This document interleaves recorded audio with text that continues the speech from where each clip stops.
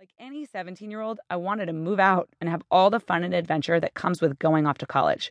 But would going off with some of my best friends to one of the colleges that would accept me right now be the right choice for me in the long run? Was the quality of education worth the financial strain? My dad is a brilliant man who has a master's degree in engineering, but he did not travel a conventional educational route in school, and thus he never believed in the top school or bust philosophy that has only gotten more popular with parents.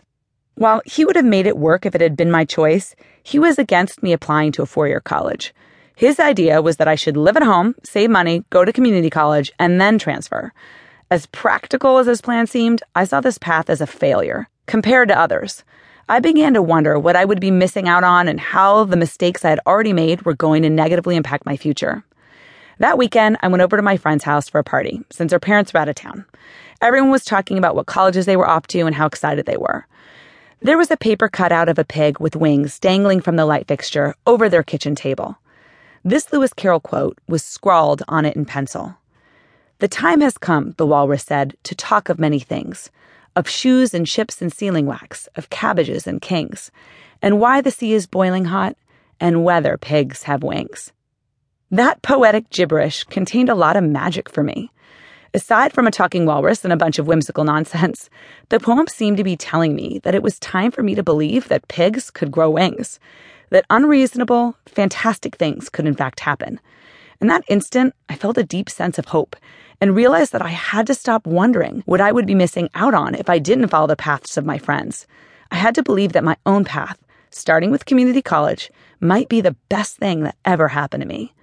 I saw clearly that I needed to worry less about how I was failing and wonder more about what I was capable of and about when and what I was going to do about it.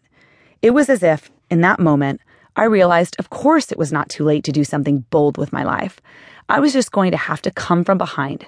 I knew that the path I was choosing for myself was not going to be easy or ordinary, but I was going to make it worthwhile.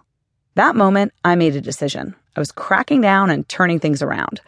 I was going to go to community college, seriously bring it, and see where that took me. I was going to stop playing a victim to my circumstances and seeing my future as a product of my past. That was the first of the many times since in my life when I've come to see that whenever I stop focusing on what I don't have in comparison to others and just focus on working hard to deserve what I want, I can change my life in the most extraordinary ways. Turning it around and cracking down. So I enrolled in Glendale Community College in 1990, the summer I graduated. What was I waiting for? I had a lot of catching up and saving up to do.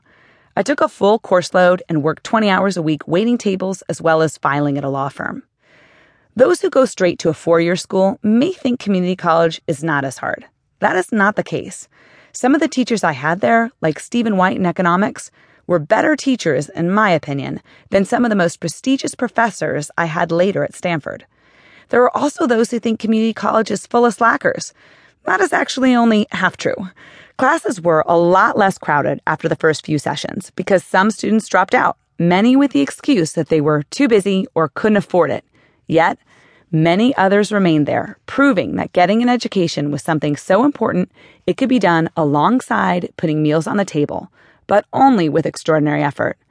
In those classrooms, I met immigrant parents, like one father of three who took an 8 a.m. econ class, rushed out to get to his job as a janitor, then went to a second job, and finally came back to school for the 8 p.m. accounting class.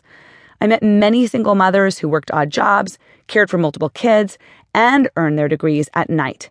I met people who were the utter opposite of slackers. And it wasn't easy competition. Especially in Glendale during that time, the classrooms were filled with adults who had degrees in other countries but were getting re-credentialed in the United States. My math and science classrooms, in particular, were filled with Armenian doctors and engineers. The sheer will and grand diversity of these students taught me two things. Brilliant people are everywhere and look a million different ways, and success has many different starts. To do my best, I would go to the free tutoring center, where I would get help on the subjects I needed to spend extra time on to get an A. I remember one tutor in particular who helped me on a daily basis. I would walk in every day and sit at her table. "Hello, it's me again, your best customer." After taking Macroeconomics 101, I fell in love with the subject. Gone was the tardy class-stitching loser. I was now the eager beaver.